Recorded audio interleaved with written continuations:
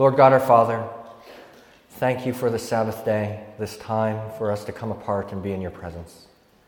This afternoon, Lord, as we learn practical methods for reaching the W3s, the wealthy, the worldly, and the well-educated, Lord, I pray that you would put upon each and every one of our hearts to use these methods, to engage with this material, and to come away equipped to have spiritual conversations with anyone we meet.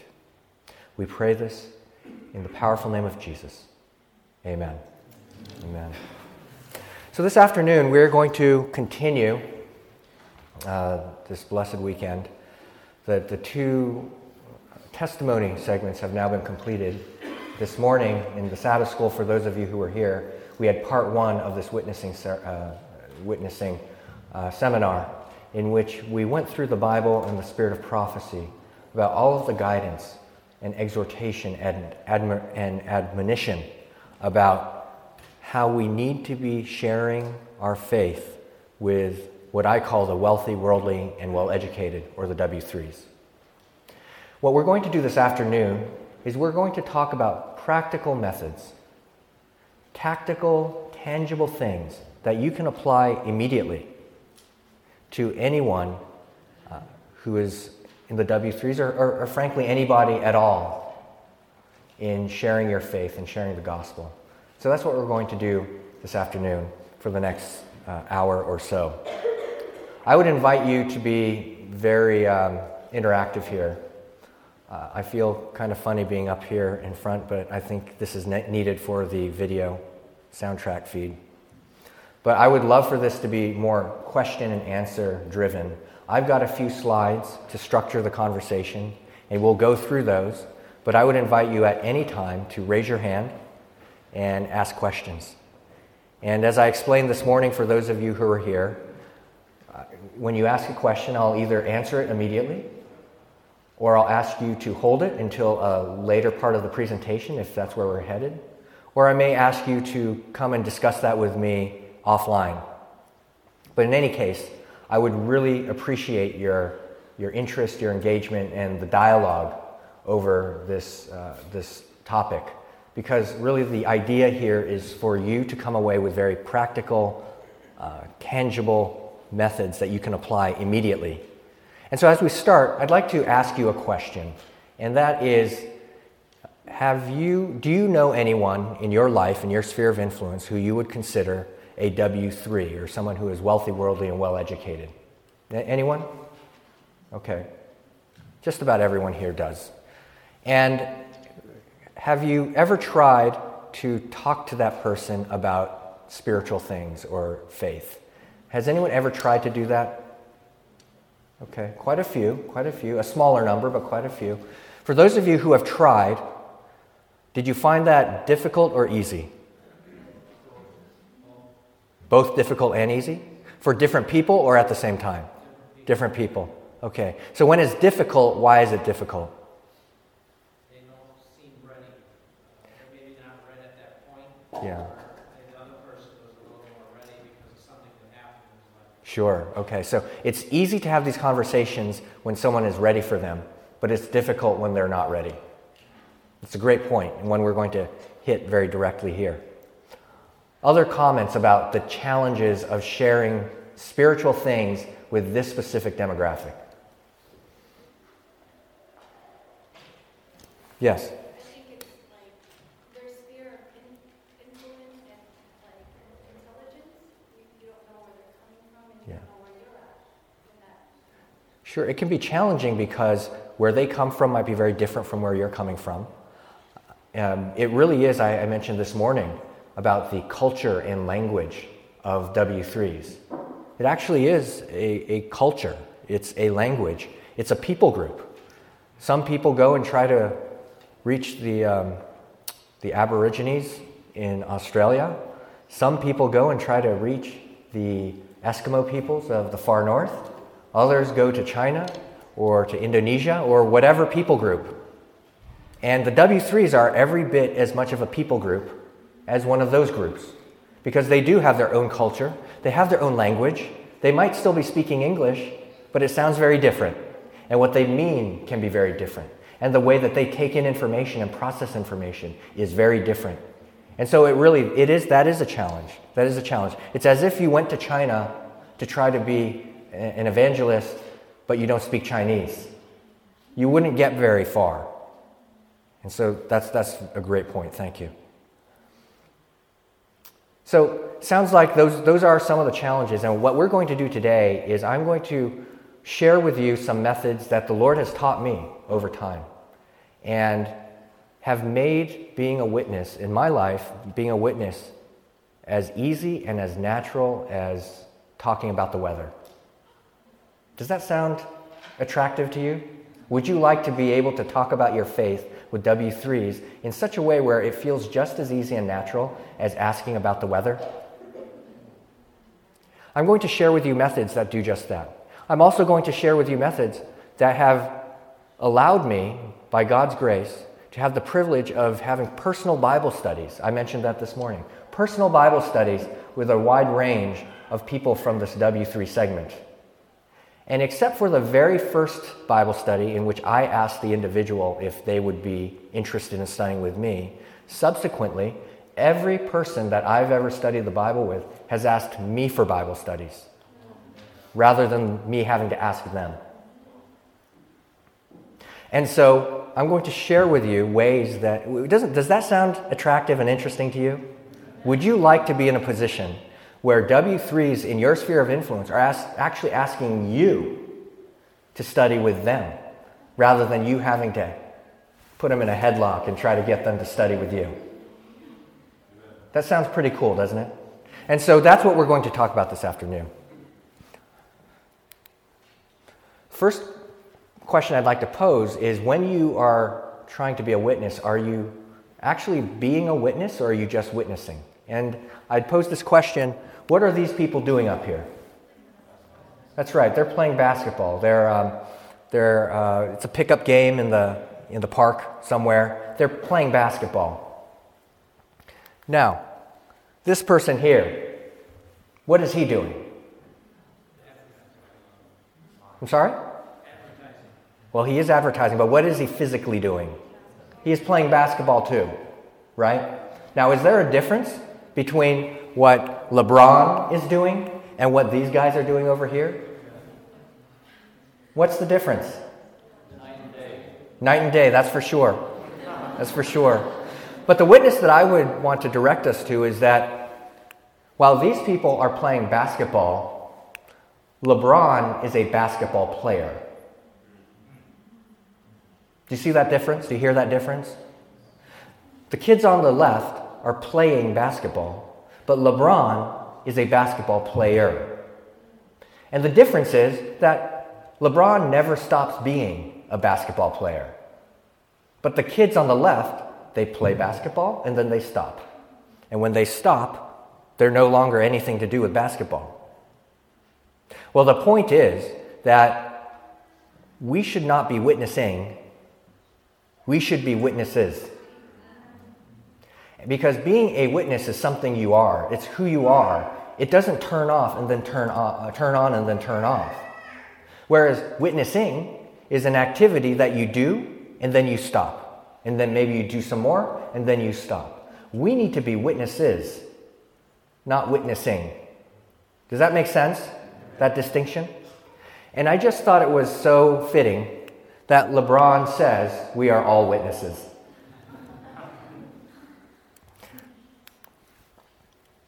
So I'd like to share with you the core framework for how I think about being a witness.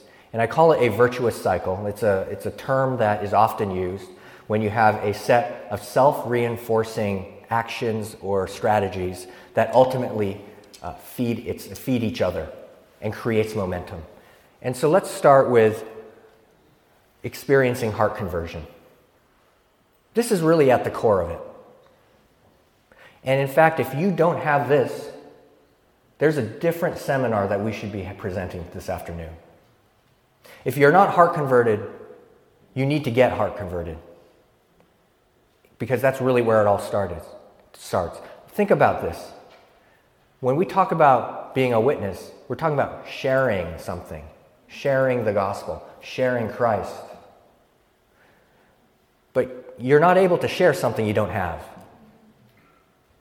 I can't share, if you needed some money, I can't share money with you unless I have money. Does that make sense? It's pretty obvious, isn't it? And that's why heart conversion is so important. The next thing, once you are heart converted, you start to live a Christ-like life. As you have your morning walk with the Lord, as you steep yourself in His Word, as you walk with the Lord and deepen your relationship with Him, you will start becoming more like Christ. And that's a promise. And so as you're heart converted, you start to live a more Christ-like life. That leads to you being able to attract spiritual interests. If you were here this morning, I shared a few anecdotes, and I'll share some more with you later this afternoon. But as you become more like Christ, people will notice, and they will want what you have. And so you'll attract spiritual interests. Some of those spiritual interests will turn into personal Bible studies. This morning we heard from the Spirit of Prophecy that this group is not easily reached through literature. I think those of you who were here this morning remember that. She just hits that head on. That it's not literature, but it's personal efforts that they need. Drawing close with relationship, not casual acquaintance. And so this is not a mass scale manufacturing type of operation. Reaching the W3s is not filling a stadium and baptizing hundreds or thousands of people at the end. It just isn't. And this is not my opinion, this is the Spirit of Prophecy. It is a one by one, handcrafted, every unique situation, every unique relationship, one at a time type of endeavor. And so some of the spiritual interests you attract over time will become personal Bible studies. As you study the Bible with people, you will realize converts. Now, this is a very difficult segment to reach. And as you heard this morning, it takes faith, it takes determination. But God is faithful. And over time, you will realize converts. And as you realize converts and as you participate and cooperate with the Lord in their conversion experience, it deepens your own heart conversion. And that's where the self-reinforcing mechanism comes to play. So, whoa, what happened? Here we go. Okay, so you experience heart conversion, you live a Christ-like life, you attract spiritual interests, some of whom become Bible studies, and then some of those people you study with, not all, but some, will also become converted. And as you cooperate in their conversion, it'll deepen your own heart conversion. And this is the plan that the Lord had with us. Any questions about this framework? No? All right, well, if you have questions, keep them coming. So we'll talk about each one. Let's start with heart conversion. In John chapter 3, Nicodemus came to our Lord Jesus Christ by night. And does anyone remember what they talked about? Come on, I know most of you remember what they talked about. How to be born again. Thank you, brother-in-law. He's my straight man. In case I need a lifeline, I go to my brother, Paul Yim. So Nicodemus and Jesus talk about how to be born again. And Jesus says, in order to inherit the kingdom of heaven, you must be born again of the Spirit. Do we all remember that? Yes. Now in Acts, it reads that the Spirit will make us a witness in Jerusalem, in Judea, and Samaria, and to the ends of the earth. And so if you do the simple math on that, you quickly realize that if you are heart converted, if you are born again, you will be a witness. Do you see that relationship that the Bible sets up? If you are heart converted, you will be a witness. Well, we also know from the laws of logic that if something is true, then the contrapositive of that is true. In other words, if A, then B, if that's true, then if not B, then not A. That is also true. So, if you are heart converted, you will be a witness is true, which we've seen from the Bible that it is. Then, if you are not a witness, then you are not heart converted. Let me say that again. If being heart converted means that you will be a witness, which is what the Bible says, that means that if you are not a witness, you are not heart converted. And so your witness is the critical barometer of your salvation.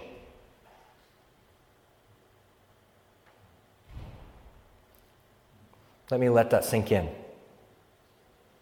Your witness is the critical barometer, the acid test of your salvation. Now, some of you may be thinking to yourself, well, I'm in a lot of trouble. And if that's what you're thinking to yourself, then praise the Lord that you were here to hear this, because now you know. And once you've recognized that you're not heart converted, then there are things that you can do in order to become heart converted by giving your life to Christ. Any questions? Have I stunned you into silence? Yes, ma'am. A desire to witness is not the same as being a witness.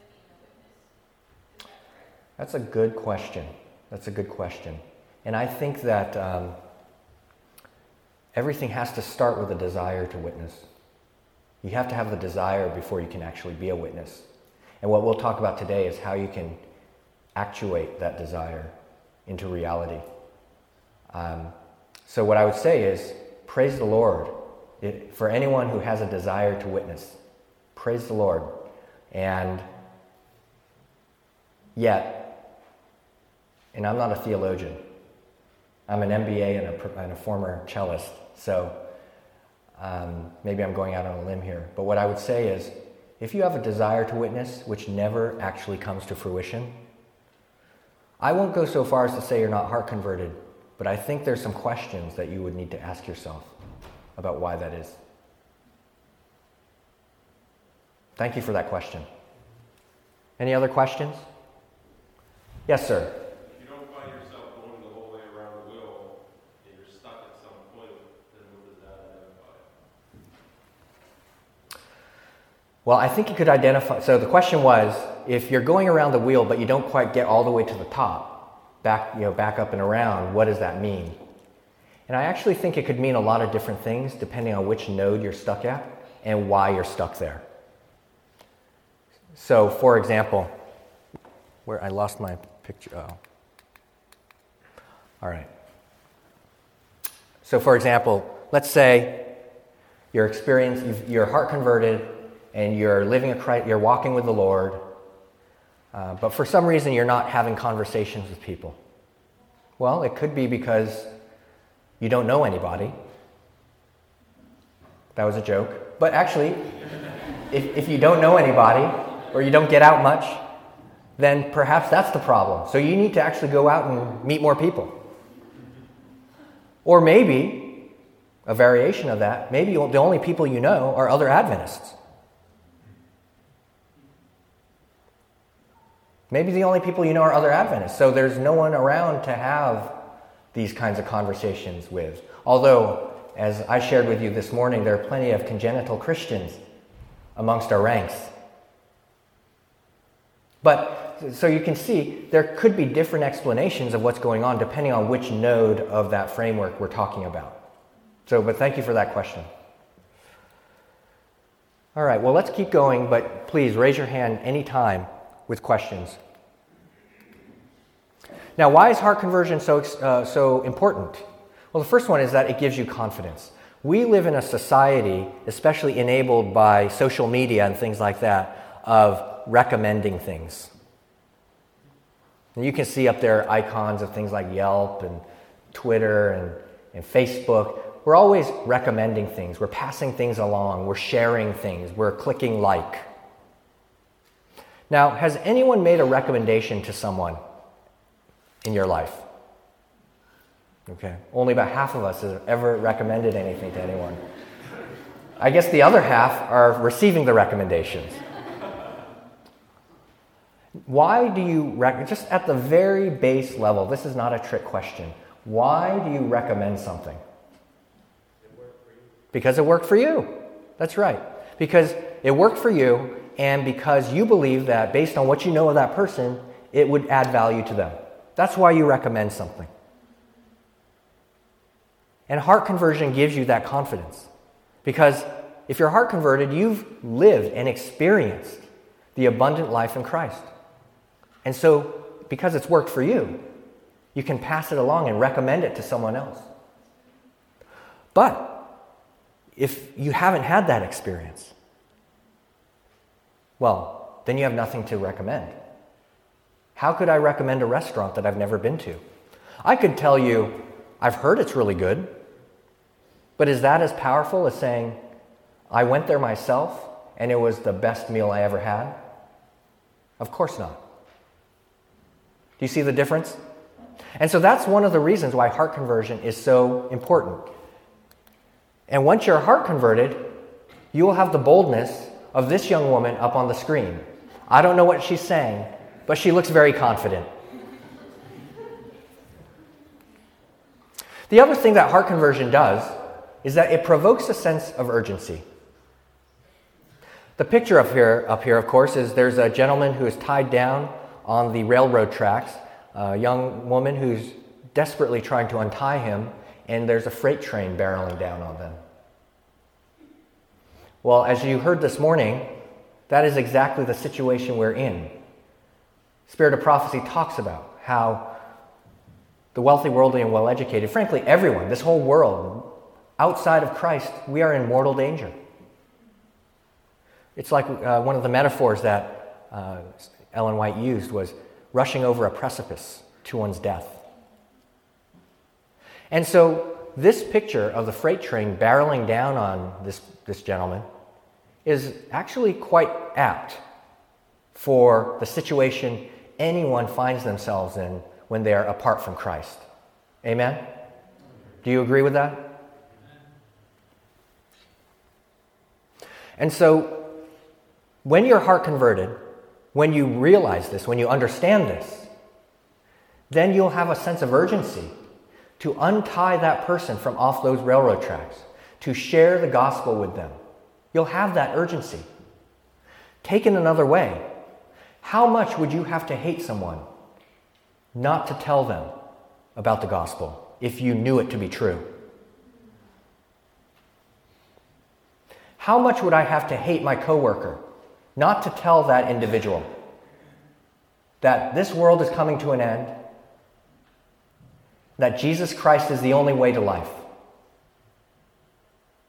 Who do you hate in your sphere of influence so much that you would willingly and knowingly and intentionally withhold that information from them? Well, if you're heart converted, you know the truth of that statement. And that gives you a sense of urgency. But if you don't have that sense of urgency, it is perhaps because you are not heart converted.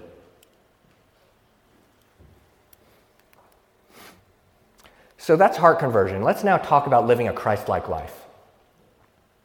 And I shared a bit about this with you this morning, and I want to reiterate that as you walk with the Lord, Christ will change you. Christ is faithful. He will change you if you only allow the Holy Spirit to do His sanctifying work in your life. And so I've just enumerated up here a few different ways that we can walk with the Lord. The first one is develop a daily devotional walk with Him. The second is, as you do that, you gain character development and victory over sin. You also pray for others in your life, and that changes you. And then you serve. You serve in your church and your community, and that's another way that another thing that God uses to change us. And let's talk about each one of these things. The first thing I would have to say about devotionals is have them. I did not have devotionals before. And if I believe the statistics that I read, there is some vast majority of people, even in our church, who do not have a daily devotional walk with the Lord. I won't ask you to raise your hands here. But if you're not, I would implore you to deeply consider why that is not the case. With respect to daily devotionals, prayer is if not the key ingredient. Prayer. And as I shared with you this morning, I went from praying not at all to praying for 20, 30 or more minutes on a daily basis. Prayer is when you can praise God, you learn how to praise God, when you learn how to be thankful to God. God uses that to teach us. And then confessing sin. And we'll get to all that a little bit later. But prayer is the first ingredient. The Word, Scripture, the Bible, that is the other critical ingredient. We must be spending time in the Word. And I've put an icon here for Scripture Typer. Anyone ever heard of Scripture Typer? Wow. I think about 10 people raised their hands. You guys need to get on top of this. You guys need to get on top of this. I don't own Scripture Typer, by the way. I have nothing to do with it other than I'm a user. It is an app for your iPhone or Android in which you can load Bible verses that you want to learn, and then it has it's a scripture memorization trainer. It tells me every day which scriptures are due for me to review. I can download from all different kinds of versions. It's a really, really wonderful tool, and I can't recommend it to you strongly enough. If you've got Pandora, Spotify, Google Maps, or any other app on there and you don't have Scripture Typer, you are missing an essential app for your phone. Because of Scripture Typer, I'll mess up the exact number, but I've probably got about 150 different verses under my belt after about a year of use. Not to say I could just produce them on demand right now, but some of them I could, and others are a little bit more in the deep storage, but they're there. We can find them. They're in the archives. But we need to be memorizing Scripture. We need to be hiding the Word in our hearts that we might not sin against God. And so that we can have that right word to speak in that right time. So, prayer, the Word of God. The last thing I'll say here is you need to devote time to it. And the picture up on the screen is for P90X3. Does anyone use P90X or that kind of thing? Yes? Wonderful. I see one hand in the back. As I told you this morning, I spent 10 years on some combination of crutches, canes, and pain medication. But about 2 years ago, the Lord freed me from that. And I'm so thankful. And after that point, one of the things that the Lord has allowed me to do is work out 6 days a week using P90X, and in this case P90X3 and other things. In fact, I just got, apparently there's a new one out from Insanity called Insanity Max 30. And it is insane.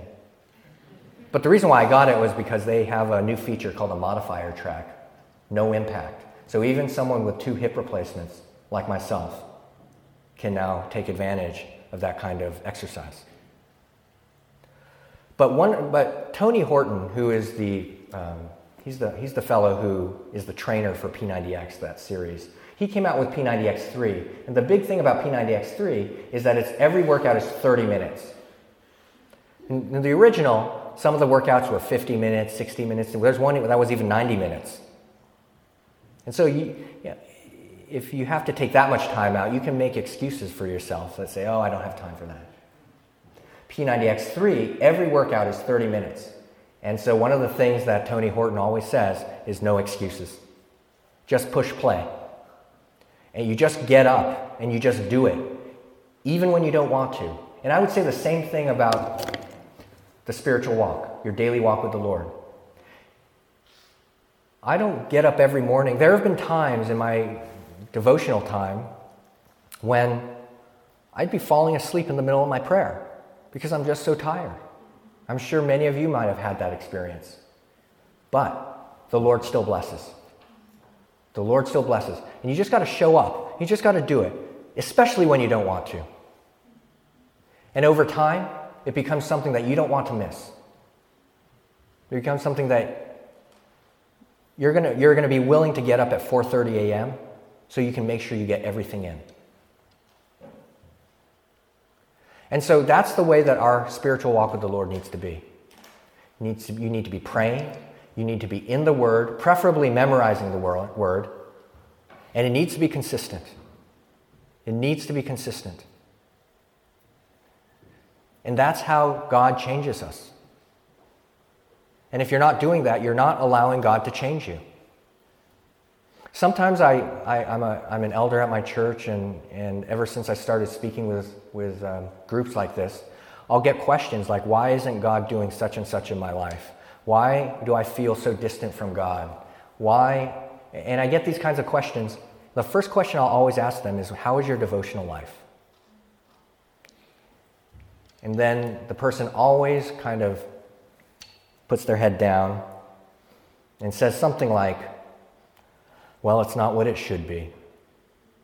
Without fail, every single time. And then I turn the question back on themselves, because the question they're asking is, why isn't God helping me in XYZ way? Really the question is, given that you're not walking with the Lord, why are you surprised? Frankly, if God helps you when you're not walking with Him, that's a true miracle. That's the grace of God, which is a miracle. That's the question that people should be asking is, wow, I'm not walking with Him at all, yet I've got my health, I've got my every breath that I take, I've got blessings and prosperity. How is this happening? That is a real question. The question of, why is God not helping me in such and such a way when I'm not walking with Him? That's kind of obvious. Now, I'm not saying that God is intentionally trying to do something in each of these cases, but the point I'm trying to make is we need to be walking with the Lord. And it's sort of obvious why we should be, yet it's something that we never do, or often do. And I'm pointing at myself. Until 6 years ago, I had no clue about this stuff. Not that I didn't know that I should have devotionals, but I was a congenital Christian. And so that's our devotional life. Any questions about that? Comments? No? Okay. Character development and victory over sin. Yes, Kyle. How do you move from making devotions where you just it's a task that you check off your list? You know what I mean? Because sometimes it can turn into that if you're not careful. Yeah.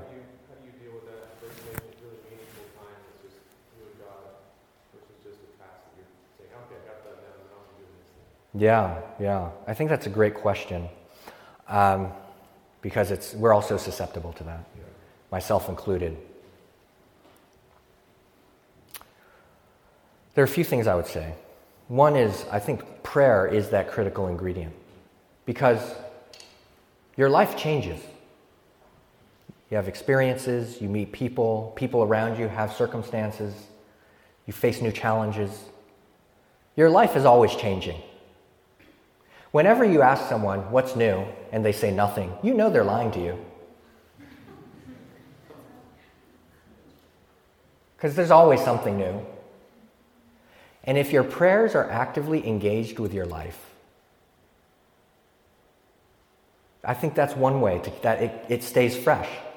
It stays fresh because you are praying about the things that are happening to you and to others in your sphere of influence. And if that's not changing, then it means you're not really engaged with your prayer life.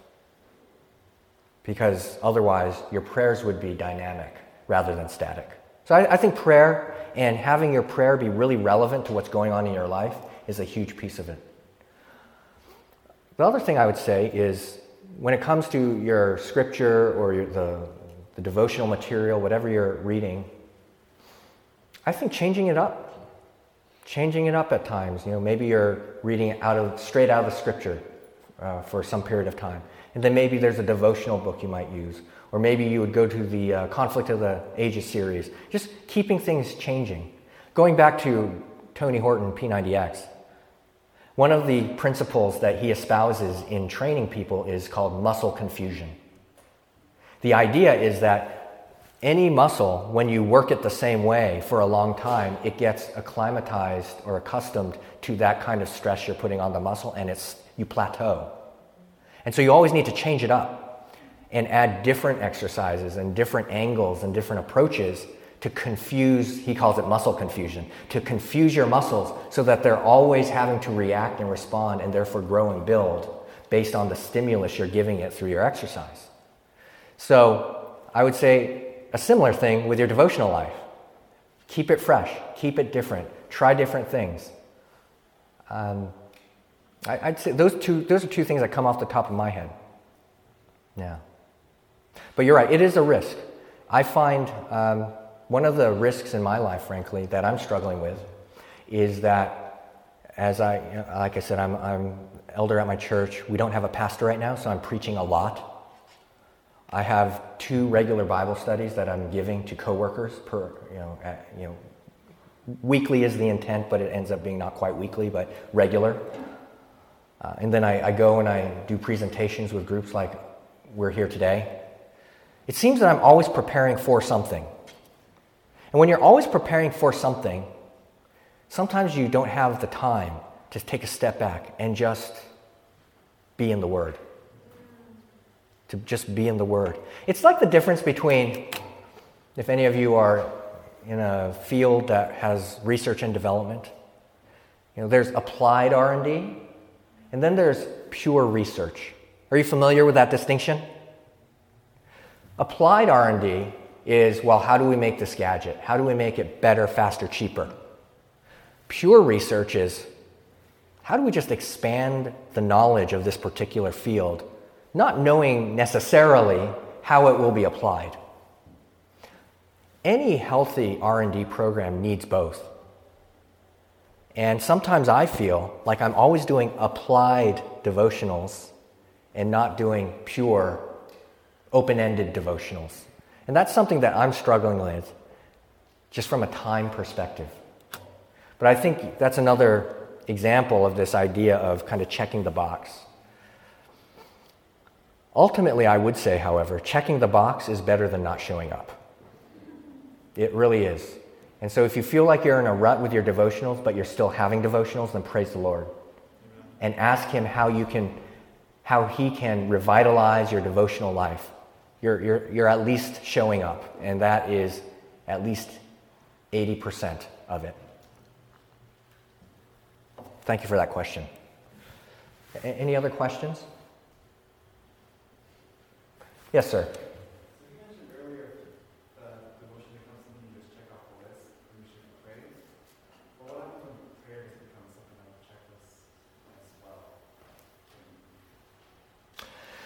Yeah, so the question is what happens when your prayer life becomes routine and a check-the-box exercise? What I would say to that is you're not thinking hard enough. It kind of goes back to that comment earlier about how life changes, and so your prayer life should change because you should be praying about the people, places, and things in your life. And so really the natural thing should be that your prayers, so for example, if I have a meeting with the managing director or the CEO coming up, well, I should be praying about that. Now, once that's over, I don't need to pray about that anymore, but there might be something else going on that I need to pray about. And so if your prayer life is in tune with the rhythm of your daily life, then it won't be static. So if your prayer life is static, it's because you're not thinking hard enough. You're not thinking through the nooks and crannies of your life. How about this? Prayer about, in fact, that's the next slide, so maybe I should go there. Prayer over victory over sin. I used to take the Master Services Agreement approach to confession. Is anyone in the legal field or have any experience with a Master Services Agreement? No? Well, a Master Services Agreement is when two organizations do a lot of business together, a lot of transactions. They don't want to have a contract for every single interaction. And so what they put in place is a Master Services Agreement, which governs at an overall level 90% of the transactions that they will have. And then they might need to do a one-off contract for something special. And so a Master Services Agreement approach to confession sounds a little something like this. Dear God, forgive me for my sins. Period. You know what they are. I know what they are.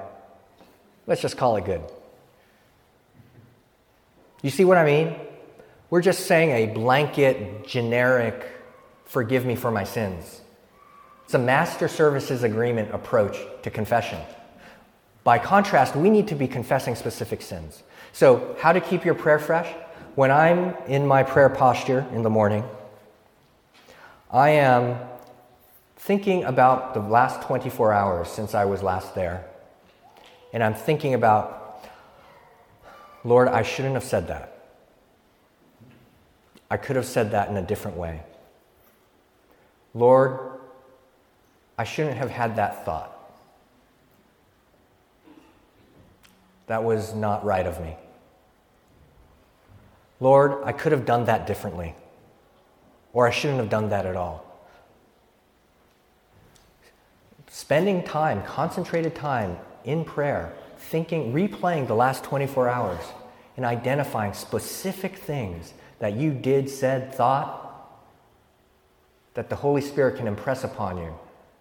That wasn't right. That wasn't right, David. And then I can confess that. And so the things that we sin on a day-to-day basis change. And so again, if your prayer is not changing, it's because you're not engaged with your life. You're not engaging your prayer with your life. Does that make sense? And so that's why if our prayer life is stagnant, it's because we're not thinking hard enough. We're not thinking hard enough. And so be specific. And this has two purposes. You heard them perhaps in my testimony this morning. It makes us face once more why we need Jesus. Because I can't keep my patience in check at times. Because when my son talks to me sometimes about something he's interested in, I'm too busy checking my email. And Lord, I need to confess that before you. And teach me, Lord, how to delight in the things that delight the hearts of my children. And that's just one example, but specific things. It impresses upon us that we need Jesus, but it also shows us what things are going away. There are literally things in my life which I used to have real problems with, and I no longer have problems with. Praise the Lord. And there are things in my life which are still problems. They're getting better, but they're still problems. And so it teaches me more about who I am. And it helps me to focus in on those things in my life which are just, they're in there by the roots. And I give permission to the Lord every morning to pull them out. So it's really important, I can't emphasize enough, specificity in your confessional life. Amen. The other thing I would say is this should not be a checkbox legalistic endeavor. Keep calm and give it to God. Every positive lifestyle change, every positive character development, every victory over sin I've ever had in my life has not been because of my willpower. It's because I've given it to the Lord. I'll give you some examples. One is, I did not grow up a vegetarian, and I've only been vegetarian for the last 2 years. I was heart converted 6 years ago, so if you do the math, I didn't instantaneously become a vegetarian. Furthermore, I've tried being a vegetarian before, in fact, even a vegan. In fact, I even attended the 18-day program at Weimar once, and I spent the next year after I was there trying to be a vegan. And I lasted for about 6 months. I said, well, this vegan thing's too hard because if you eat in a cafeteria or a restaurant or if you're on a business trip, unless you control every morsel of food that goes into your body, you can't do what they recommend to you. So then for the next 6 months, I became vegetarian where I would eat dairy. And then I became pizza man. There are a lot of vegetarians out in the world, in our church, who really aren't any healthier than anybody else. It's really true. It's true. And I became pizza man. And so after that, so I stuck it out. I said, I'm gonna make it a year. I'm gonna get to 1 year, and then I'm gonna stop. And that's what I did. I said, my stubbornness said, okay, I can do this for 1 year. Then I stopped. Well, a couple years after that, the Lord started working on my heart. And sometimes people ask me, how did you get off your pain medication? And why is it that you went from walking with a cane to being able to do Insanity Max 30? Which is frankly a miracle. It's a miracle. And I tell them the first thing I tell them is, well, it's really prayer and patience. And I truly believe that. Then the second thing I tell them is, the only other tactical thing that I can point to is that I started drinking green smoothies. Because I was at ASI a couple years ago, and I was actually talking to my brother, Paul Yim, and I was really interested in this juicing thing. Juicing's really popular. I asked him, I'm kind of interested in juicing, but I think I'd get hungry all the time. And he says to me, well, why don't you just do smoothies instead? Because the only difference is the fiber, and that'll help you stay full. And I thought, wow. And so I started doing green smoothies. And within about 2 or 3 or 4 months after that, my hips started feeling better. Now, I lost 10 pounds just from making that one change. And I'm sure that could have a difference. But as I started doing the green smoothies, I still wasn't vegetarian yet. But the Lord was kind of putting it upon my heart, David, you could go the next step here. And so finally, I said to him in my prayer life, I said, God, I've tried to be a vegetarian before. So if you want me to change my diet, you need to do it. I cannot do it. I've proven that to myself over and over. So if you want me to change my diet, you change it. And that was my prayer.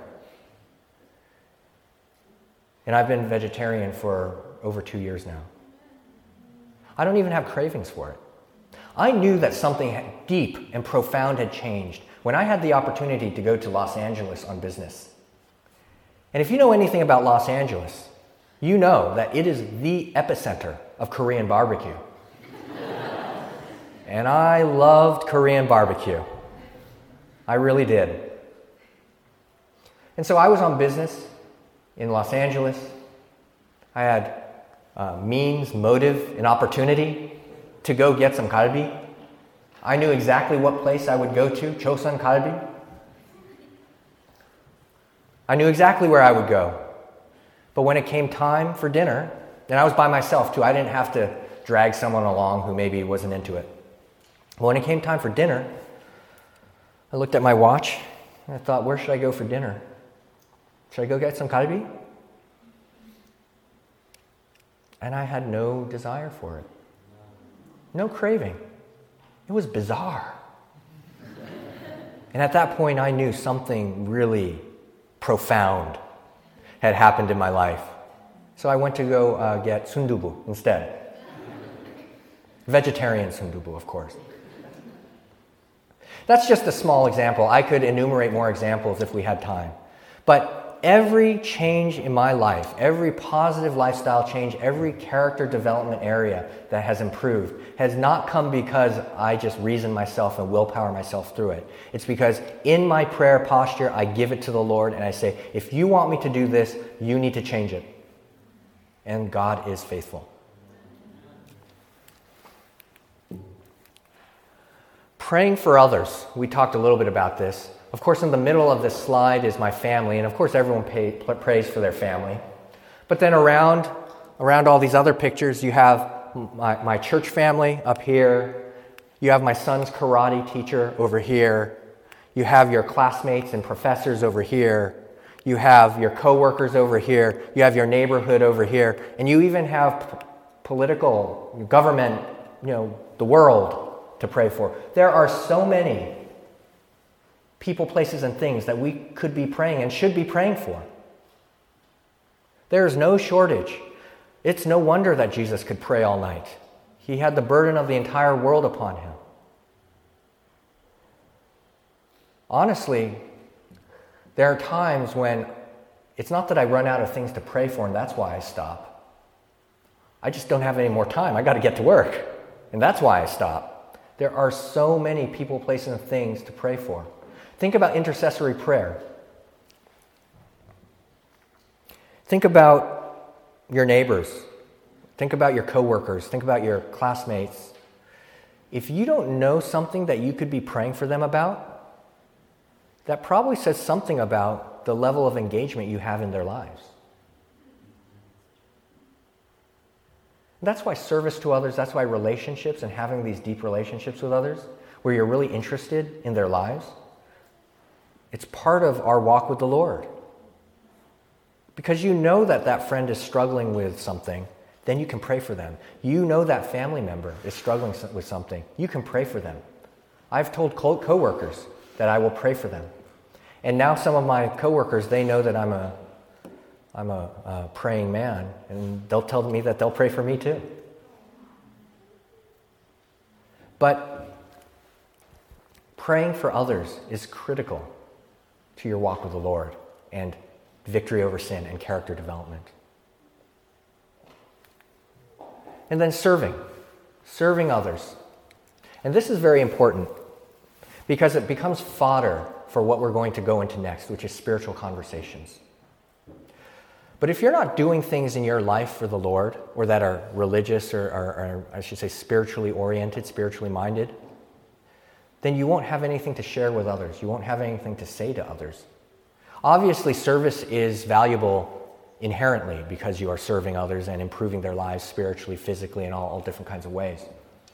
But it is also fodder for spiritual conversations. And we'll talk about that next. Before we go on, any questions about heart conversion, walking with the Lord, victory over sin, character development, these areas? Any questions? Comments? Observations? Yes, sir. When you confess your sins, do you think about Jesus at Gethsemane and at the cross and just the sanctuary services? Do you bring those into play and pray about that stuff? Well, certainly the reason why I'm confessing is because I understand that all of that has been done on our behalf. I'm not sure if I explicitly make mention of Gethsemane, for example, on a routine basis in my prayers. Is that what you mean? More like sometimes when I confess the sins, I just think about the sanctuary service and He was Lamb of God. Yeah. I don't say it, but I just think about it. Well, it's a wonderful point. So the point is bringing our knowledge and understanding of the sanctuary service and the Christ sacrifice. I mean, that's really why we confess. That's why we can confess, and that's why we can have forgiveness. So it is that's why that understanding is so important. I'll share with you. I was studying. Like I said, I have these Bible studies, and one gentleman who I study with is an atheist, and I had a study with him on the sanctuary. And I talked about the two chambers, and I talked about the articles of furniture and the meaning behind all of them. And I said, so when I kind of gone through all that, he said, yeah, that makes perfect sense. And I said to him, yeah, so it's kind of like a role play, enactment, object lesson for the children of Israel. And he says, you know what? That makes perfect sense why God would do that. I said, oh, why? Why is that? Why does an atheist think that it would make perfect sense for God to create a sanctuary and services around the sanctuary as an object lesson? And he says to me, well, because they had been slaves for 400 years. Who knows if they were even literate? This is an atheist. But when we explain our message, it clicks. We have the strongest message out there. I have no fear today of engaging with anybody on spiritual topics. Not that I know all the answers, but if you know how to talk about things, it's just know what you know what you don't know, don't get those confused, and know how to talk about those things. And you can be bold. And so, that's right, those are the sanctuary and Christ's sacrifice. Of course, that is at the core of why we confess sin. All right, anything else? All right, we'll keep going. Now let's talk about attracting spiritual interests. What is this picture I have up on the screen? Fly fishing, thank you. Thank you, fly fishing. And what's different about fly fishing than other kinds of fishing? Sorry? Someone raise your hand and tell us. No fly fishers in this? Oh, yes, sir. You have to know the environment, know when we're catching, what the fish are feeding on. Yeah, that's right. Yeah, you need to have a lot of information and knowledge about that environment. The way you reel into the line. That's right. And what's different about casting and reeling? You attract the fish. Sorry? Attract the fish. Yeah, you're trying to attract a fish. But one of the things as a layman, I'm not a fly fisher, but I like this picture and I like the metaphor, is fly fishers are always casting and then pulling back. And then casting and pulling back. And then casting and pulling back. But if you're doing traditional fishing with a bobber and a weight, you just cast it out and you wait. Well, one of the key principles or methods of attracting spiritual interest is that you always have to be casting. You always have to be casting, and you're looking for hungry fish when you talk about who's ready and who's not ready. With the W3s, you heard this morning, Ellen White says that you can't force them into the boat. You have to draw them in, attract them. You need to find hungry fish. If there's a fish that's not hungry, they're just going to swim away, and just keep casting and wait for them to come back. This is in contrast to, what is this? This is industrialized net fishing. Industrialized net fishing, where they cast a net, they drag it through the ocean, and then they pull up whatever is found in there by force.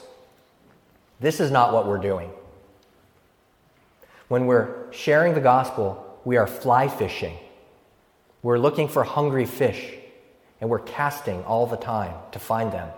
We are not industrialized net fishing where we're trying to force people into the boat. Amen? Amen. Does that make sense? Another metaphor. What is this child doing? Picking apples, right? Picking apples. What this child is not doing is taking a tractor harvester, going down the line of apple trees and forcing all the apples into the bin. Now, when you are picking apples one at a time, why do you do that? Why would it be better to pick apples one at a time? Because you know they're ripe, right? Because you can look at it, you can smell it, you can tug gently at it and see if it's ripe. If you tug at a piece of fruit and it's ripe, it'll just fall off in your hand. But if you tug at it and it's not ripe yet, but you yank it off anyway by force, what will happen to that fruit? It dies, and it never ripens, and it's not good for anything except to be thrown out. We don't want to do that. We want to be walking through the orchard looking for ripe fruit. Those are the people who are ready to hear the message. That's why, of all these people I've been able to study with, except for the first one, they all asked me to study with them. Because they were ripe, they were interested, and I had engaged with them in a set of spiritual conversations that led them to a point where they thought they'd like to talk with me more about spiritual matters. There was one gentleman who I studied with for some time. We don't study currently, but there was one gentleman who I studied with for some time, very accomplished, top MBA, rising star at our firm. And we had had a number of spiritual conversations. He has an evangelical background. And the key phrase, when you have someone who's interested, someone who's hungry, a hungry fish, the key phrase is, if you'd ever like to talk more about these things, just let me know. Because this is one of my favorite things to talk about.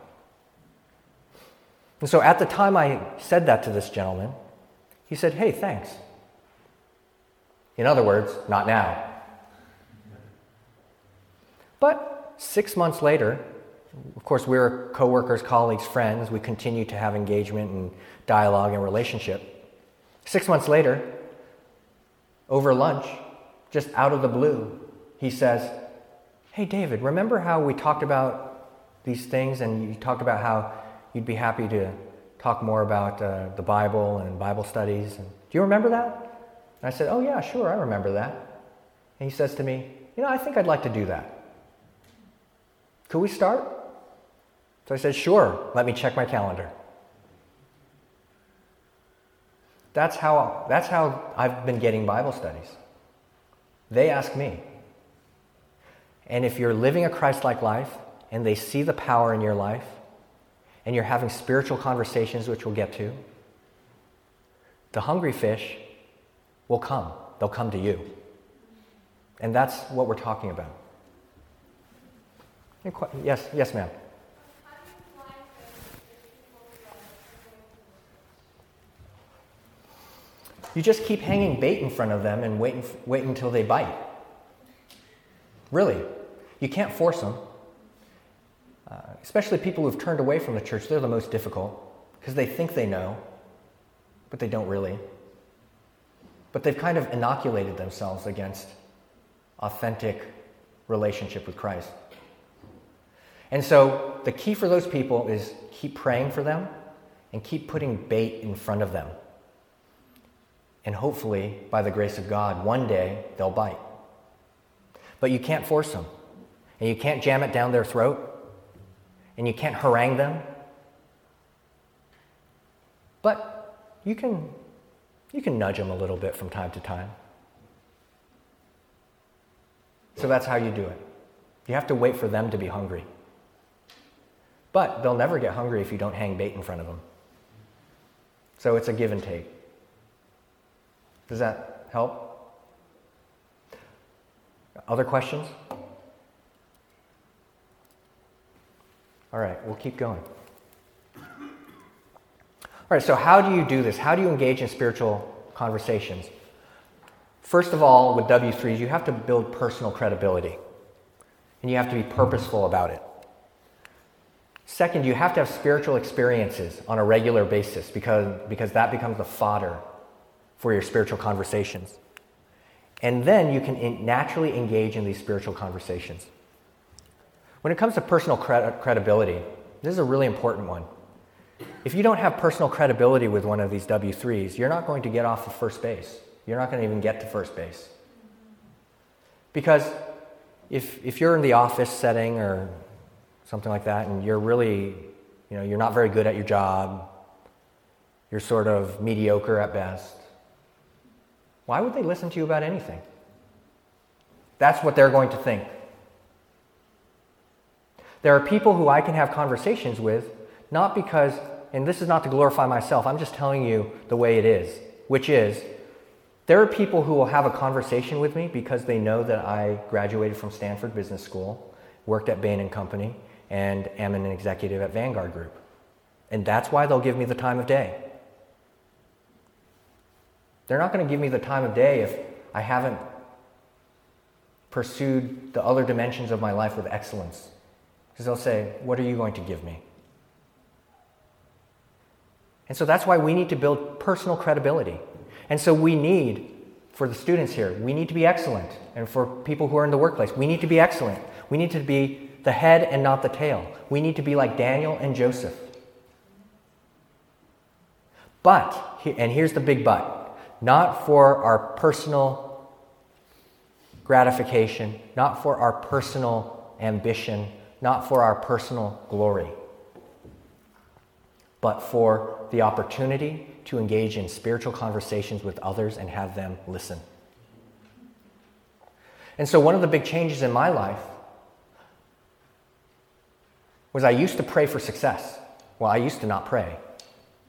But then once I started praying for success. And I thought, well, that doesn't quite feel right. And I said, well, Lord, give me success to the extent that you think I can handle it. That seemed like a more pious prayer.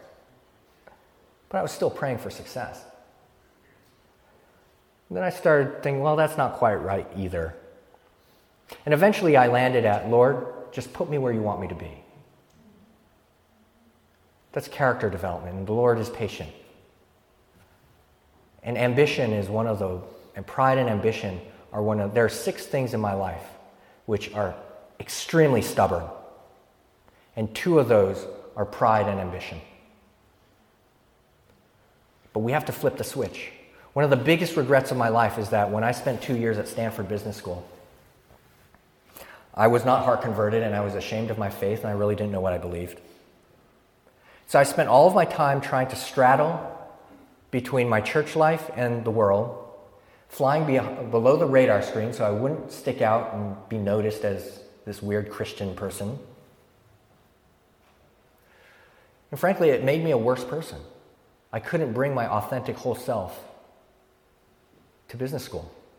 And one of the biggest regrets of my life is, how many people might I have engaged with on a spiritual basis who I've now lost the opportunity to? It's something we're all going to have to face.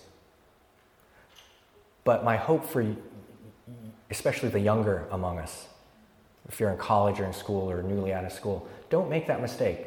I wasted 36 years before my heart conversion. There is an ocean of people who passed by me, who I could have impacted for the gospel. You don't have to make that mistake. You might have already let 20 years pass, but you've still got 16 on me.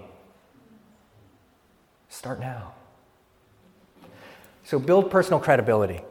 Then have spiritual experiences. So let's talk about spiritual conversations. What is a spiritual conversation?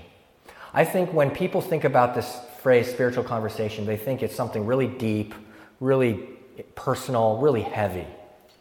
That's not how I'm using that term. Let me give you an example of a spiritual conversation. What are you doing this weekend, David? Oh, well, on Saturday I'm going to church, and then on Sunday I'm going to Costco. I just had a spiritual conversation with someone. Now the hungry fish says, oh, where do you go to church? The fish that's not hungry says, oh yeah, I just went to Costco.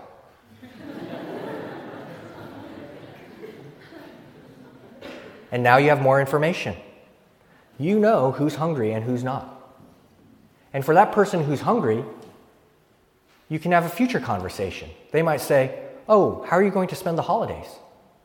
And I can say, well, there's this conference that my church puts on, and it moves around, and this year it's in Phoenix. So we're going to spend that time between Christmas and New Year in Phoenix at this conference. It's called GYC. And they might say, oh, well, what do you do at that conference if they're hungry? And then I say, they're great speakers, seminars, breakout sessions, and it's a really great time of year to be introspective and try to think about the big picture of life. And I've never had anyone disagree with that. Every single person I've ever said that to says, you know, you're right.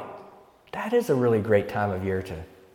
Even New Age or different kinds of people, they'll still acknowledge that it's a great time of year to think big and think introspectively. That's a spiritual conversation. And then someone who's even more hungry might say, well, what did you guys talk about? What was, what were some of the topics? And then you could go on from there. Last year in Orlando, I was able to say, well, I'm going to this conference. I'm actually presenting. Oh, really? Well, what are you presenting on? And I say, well, I'm going to present on how to live an authentic life, your faith life. How can you live your faith life authentically out in the workplace and in your neighborhoods? So in other words, not siloing away your faith from the rest of your life. That's what I'm going to talk about. And the hungry fish will say, oh, that sounds like a really interesting topic. And so on and so forth. These are spiritual conversations. But if you're not having spiritual experiences, you have nothing to say. It can be as simple as, I went to church, and if the hungry fish says, oh, how was that? Say, well, you know what, we had this guest speaker come in. What did he talk about? Well, he talked about some of his experiences as a businessman and bringing faith to work. Oh, that sounds pretty interesting. Spiritual experience, spiritual discussion, spiritual conversation. And when you string enough of these together, all of a sudden you have Bible study interests. But I'm getting ahead of myself a little bit. And that's where this spiritual conversation naturally comes in. Because years ago, not too many years ago, when someone asked me what I did over the weekend, I would say, well, I went to Costco. And I wouldn't say anything about church. Even though I spent half my weekend or a quarter of my weekend, depending on how pious you are, with church-related activities. Frankly, that was an unnatural answer. It would be more natural to actually tell people the answer to their question. And here's the other part of it. How many times have you been in a conversation? Now, this is Southern, so I don't know if the answers will be different, but when I was at business school or when I was in the, even in the workplace, sometimes not so much at Vanguard because it's not really that way, but other times, other places I've been, you ask, oh, what'd you do over the weekend? Oh, I went on a pub crawl. Pub crawl, going from bar to bar to bar, drinking a lot of beer. Oh yeah, we got really wasted. You know that kind of conversation. Has anyone ever been in one of those conversations? And what I'll say is, hey, look, if I have to listen to you talk about your pub crawl, it's only fair that you can listen to me say that I went to church. It's only fair. Besides, you asked the question. If you don't like my answer, don't ask me. You see what I'm saying? These are what spiritual conversation's about. They're the most natural thing you can have. Now, let me say this thing. It wasn't like it was easy from the very beginning. The first time I started doing this, early on, I was like, what are they going to say when I tell them I went to church? So I would say it, I'd wait. Nothing bad ever happened to me. And then over time, I got more used to it. And now it's the most natural thing I could do. In fact, it would be completely strange if I were to leave out the spiritual elements of my life when someone asks me a simple question like, how was your weekend? Or where are you going on vacation? Yes, sir, you have a question. Do you ever invite people to your home? And do you ever enjoy the hospitality of your colleagues? Yes. Hospitality is a really important and powerful part of this. You can tell it was my wife prompted this question. Why is that? She's that type. Yeah. Hospitality, frankly, being a nice person, it's really important. It's really important. And you don't have to get them all the way. Sometimes when we think about witnessing, we think we have to get them from first conversation into the baptistry within 2 hours. We put this pressure on ourselves. It's not how it works. It's not how it works. Thank you. So here's a list of questions all of which have led to spiritual conversations. We talked about the first couple.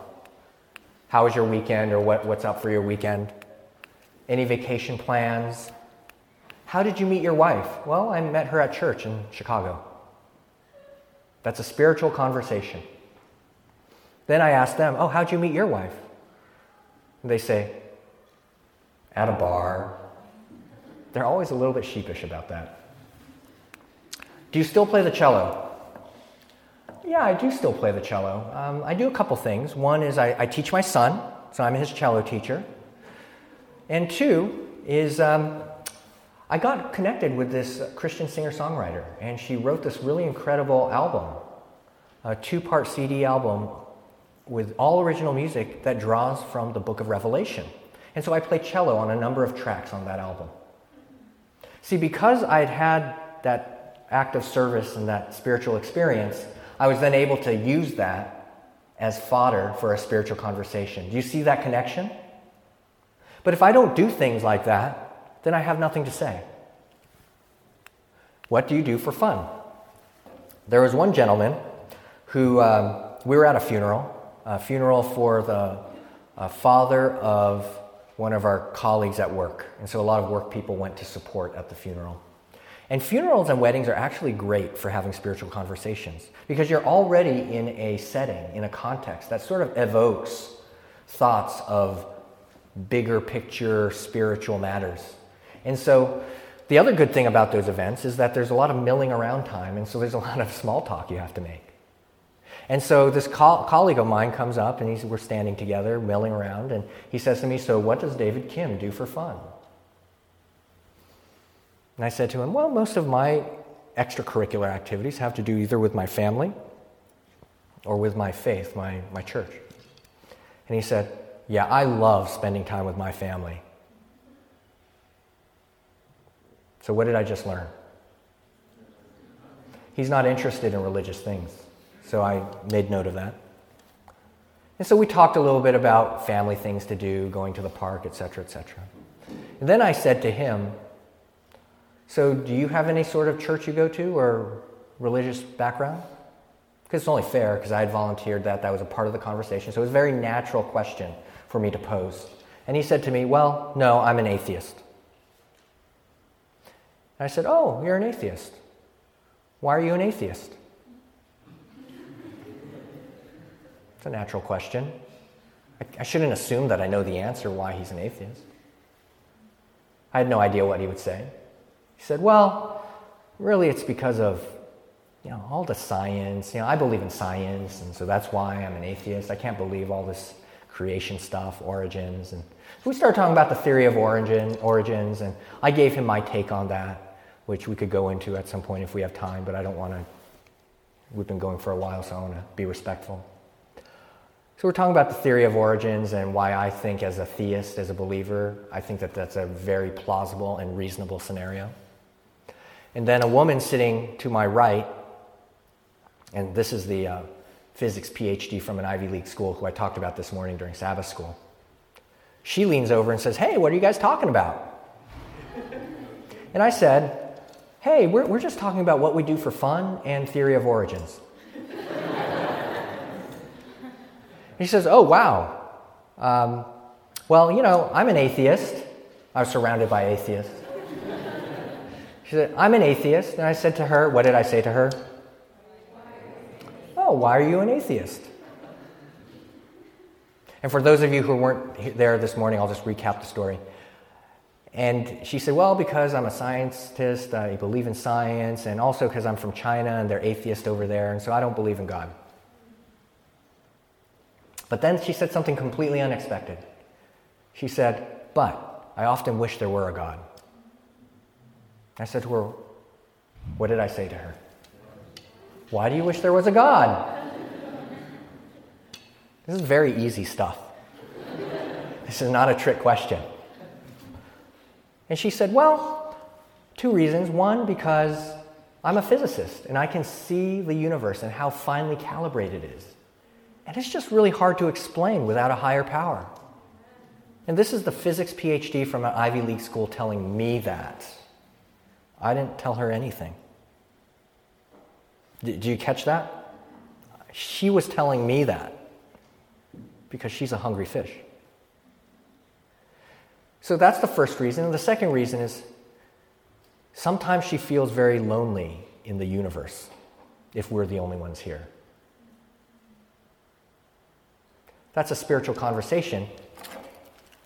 It all started from, what do you do for fun? Literally.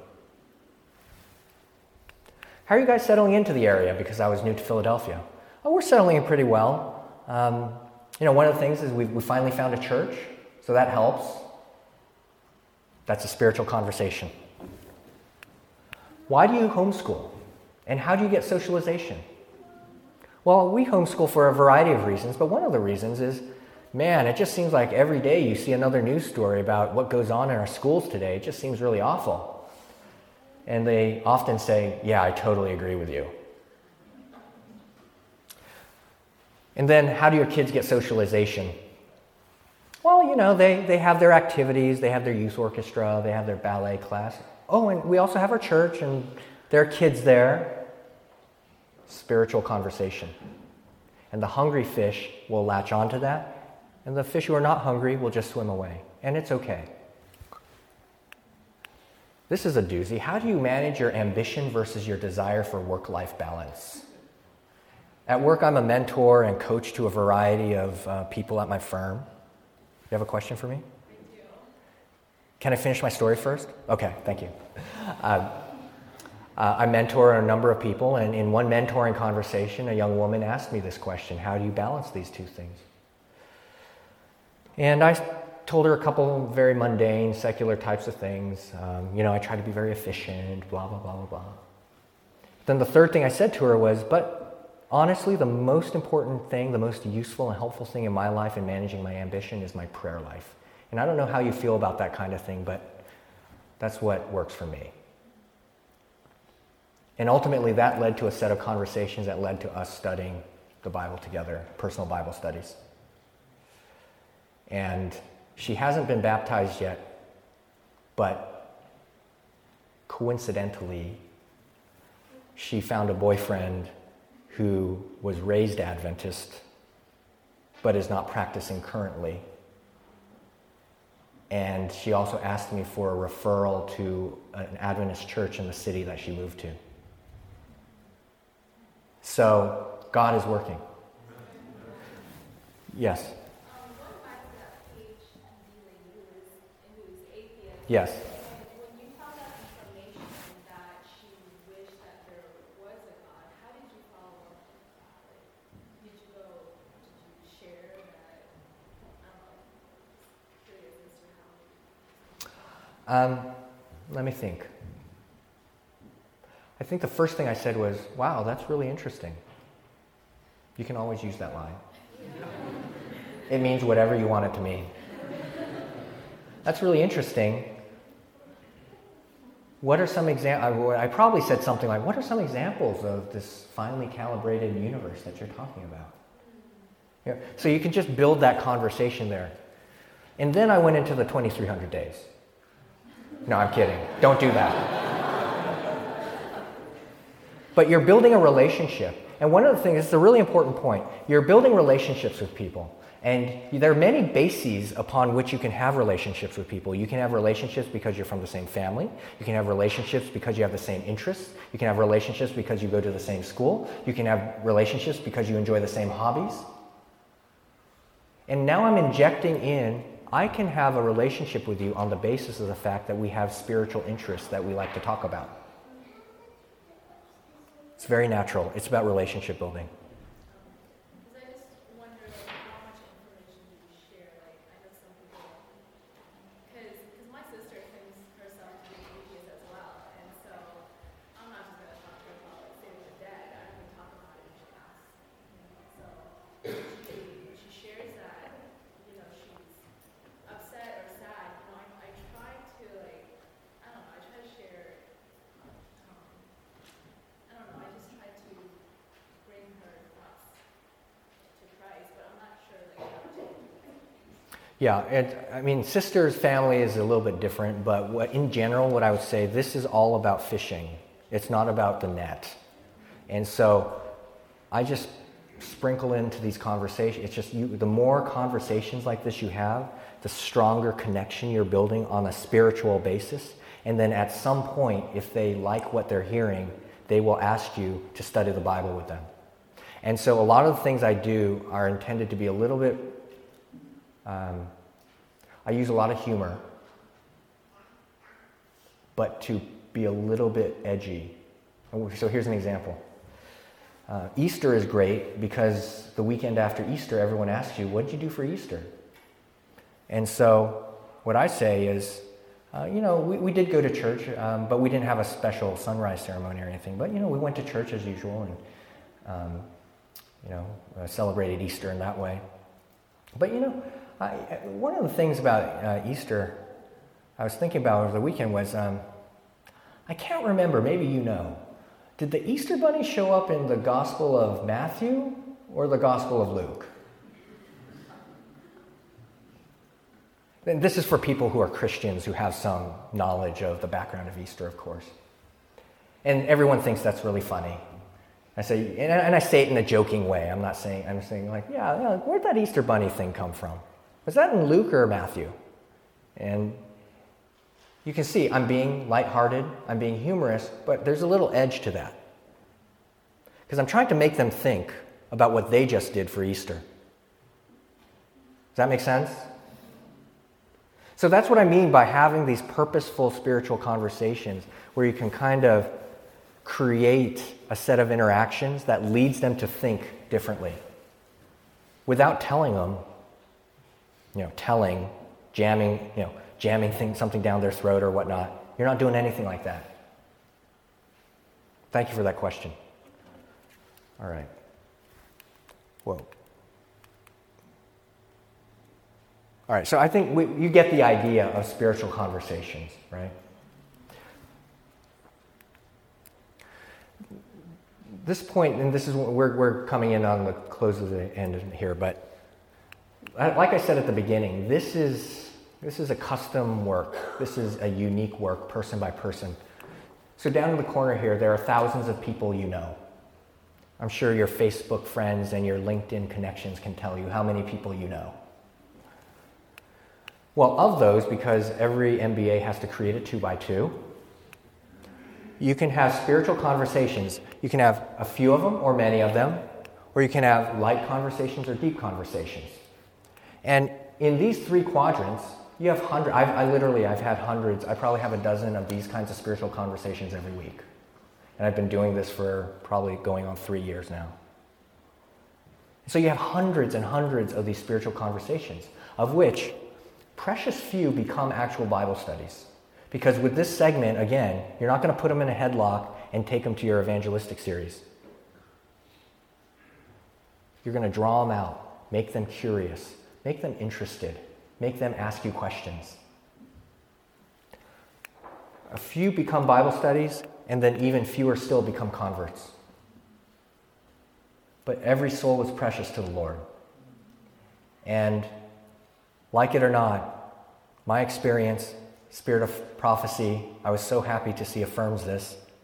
This is a one-by-one work, person-by-person work, personal relationships, spiritual conversations that lead to personal Bible studies where you can present the gospel to them because they're going to listen to you because they know you, they respect you, they trust you, and they like you. But if you just give them, and I mean no disrespect to the literature ministries, I think that they're an important work. They're a tried and true method. But what I will say is every time I've given literature to a wealthy, worldly, and well-educated, whether it's a book, a glow track, a video, it's never worked, and it's always been the end of the conversation. And I have some views on why this is, and I think it's because these people are highly skeptical, very accomplished. And so I think there's a couple things. One is I think, frankly, the production value of some of the things that we have off the shelf, they just won't appeal to this segment. So that's what I'll say about that. But the other thing is, even some of the things that I think are well done that I've given to people, they'll hear lots of assertions, lots of statements, and they're critically going through that as they take it in, and they're asking questions. And here's the thing.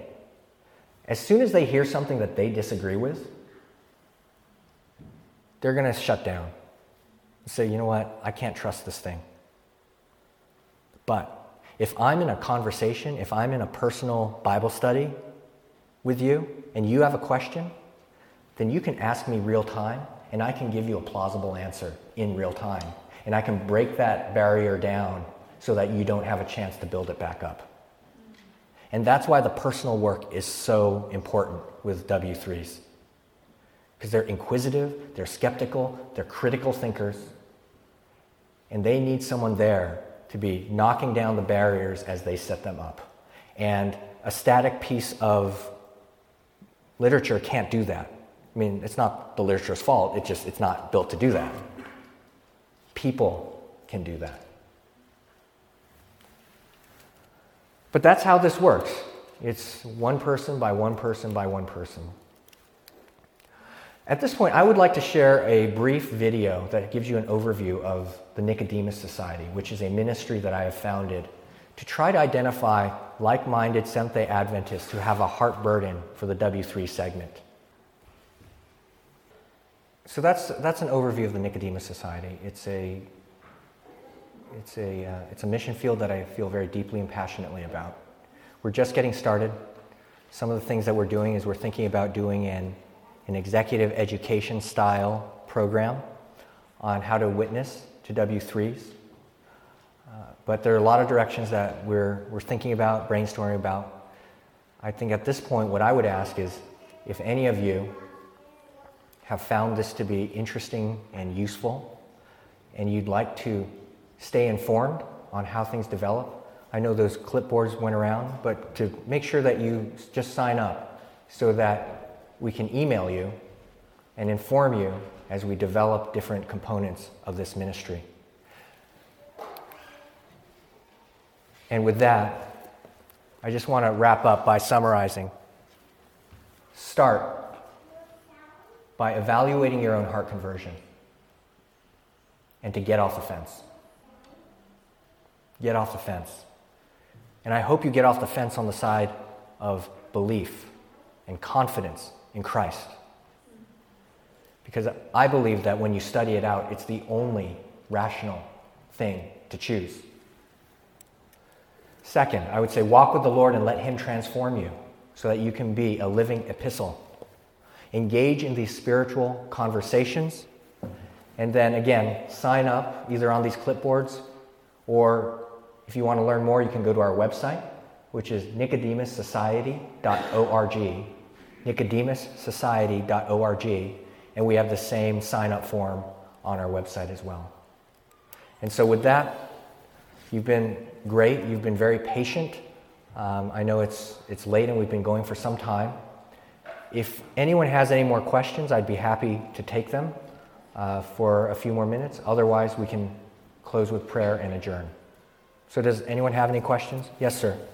So you talked about how excellence in the workplace plays such a big role in creating credibility with your co-workers and colleagues. I'm just thinking about reconciling the balance that needs to be there between that and your ability to witness to them. In other words, your spiritual life. Because obviously we focus all your time on your spiritual life. You might not be sharpening your professional life as well, and you might lose some credibility there as far as the excellence is concerned. Sure. How do you find that balance? Well, I think there are a lot of different components to that question. It's a very good one. What I'll say briefly right now is that you need to find a place to integrate all the different components in a way that works for you. So for example, when I was in business school, the two traditional tracks coming out of business school would be, are you going to be a consultant or an investment banker? I mean, of course there's more than that, but those are the stereotypical tracks. Well, investment bankers work over 100 hours per week. That's just what they do. And you can't work 100 hours per week and avoid working on the Sabbath. I mean, maybe someone's figured out how to do that, but it's very difficult. And so I never wanted to be an investment banker. That's just not something I wanted to do. So I went into consulting where they only work 70 hours per week, which actually makes a difference. But the point is, we have to find a situation that allows us to be integrative in both our faith and our professional life. There could be other reasons. It could be that maybe you're in a situation where you're just not very well suited for that discipline. And it's a struggle. Maybe it's more of a struggle for you in that discipline than for someone else who has more aptitude for that discipline. I mean, that's a tough conversation to have with yourself. But you might have to say, maybe I should do something else over here that I'm better at, maybe I have more background, more aptitude for. And that will help me to be more effective and efficient there so that I can be more integrative with all the other aspects of my life. So there's a lot of ways to solve that problem, but it's kind of an optimization problem that you have to fit the puzzle together. Thank you for that question. Yes, sir, in the back. I noticed that you... No. Oh, sorry. Go ahead. We'll go to him next. Thank you. Yes. I noticed that you asked a lot of questions, and that seems to be the same approach that Jesus had. He asked a lot of questions, where a lot of people will just sit there and just spout out information. Is there a good book for the 90% of us that just spout out information to read to try to get that information, change our perspective? I don't know. There probably is, but the way I learned this was through the School of Hard Knocks. Trial and error, guided by the Holy Spirit. And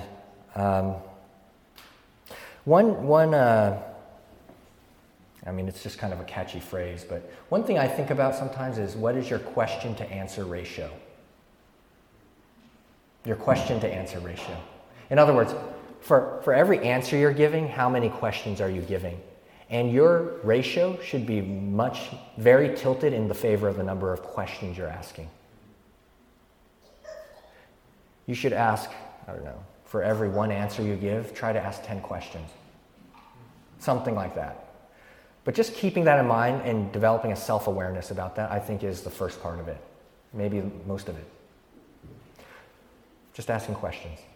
But thank you for that observation, because that is at the heart of how do you have these spiritual conversations. Yes, sir. Would you still have chosen the same career path that you've taken if you experienced a conversion experience earlier in your life, maybe early 20s? Sure. That's a hard question for the obvious reasons. If I were a politician, I would say, I don't deal with hypotheticals. But what I will say is this. I believe, and again, one of the nice things about being a layman is that I can say what I think.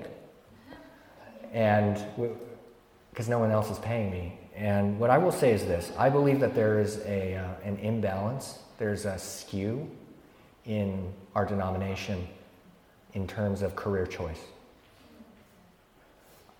I think that, and we all know that, right? We all know what that is.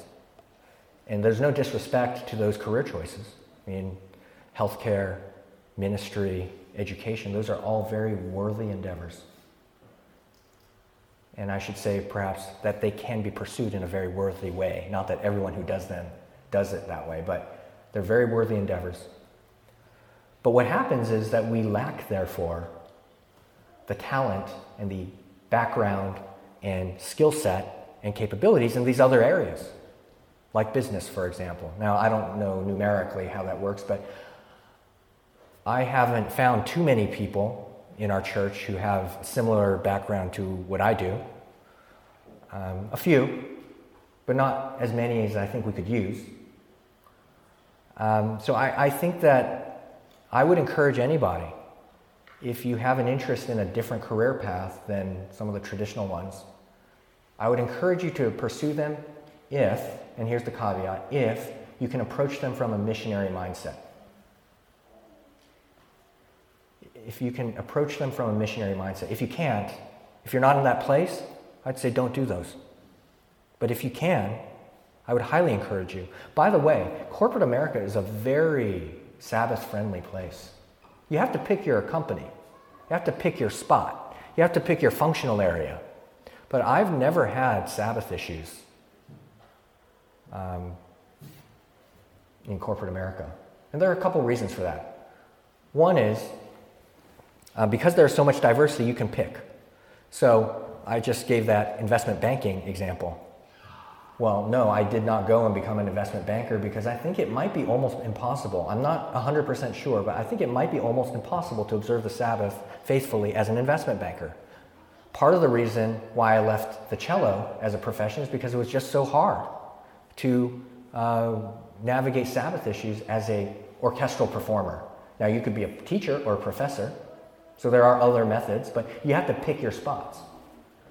But I've found corporate America to be very Sabbath accommodating. And that's the second part about it is the second most politically correct institution in the United States is corporate America. The first is academia.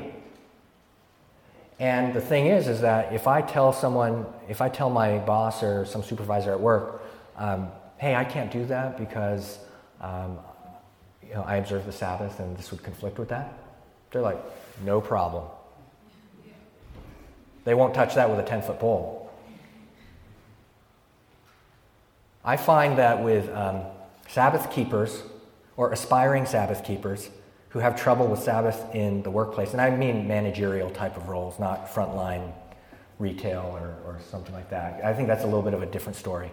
But when you're in a managerial role and you really struggle with Sabbath keeping, it's either because you're in the wrong company or the wrong job, or it's because you're frankly just not bold enough to just say, hey, I mean, there are people at work who will say, you know what, I can't make that meeting because I have to go to my son's Little League game.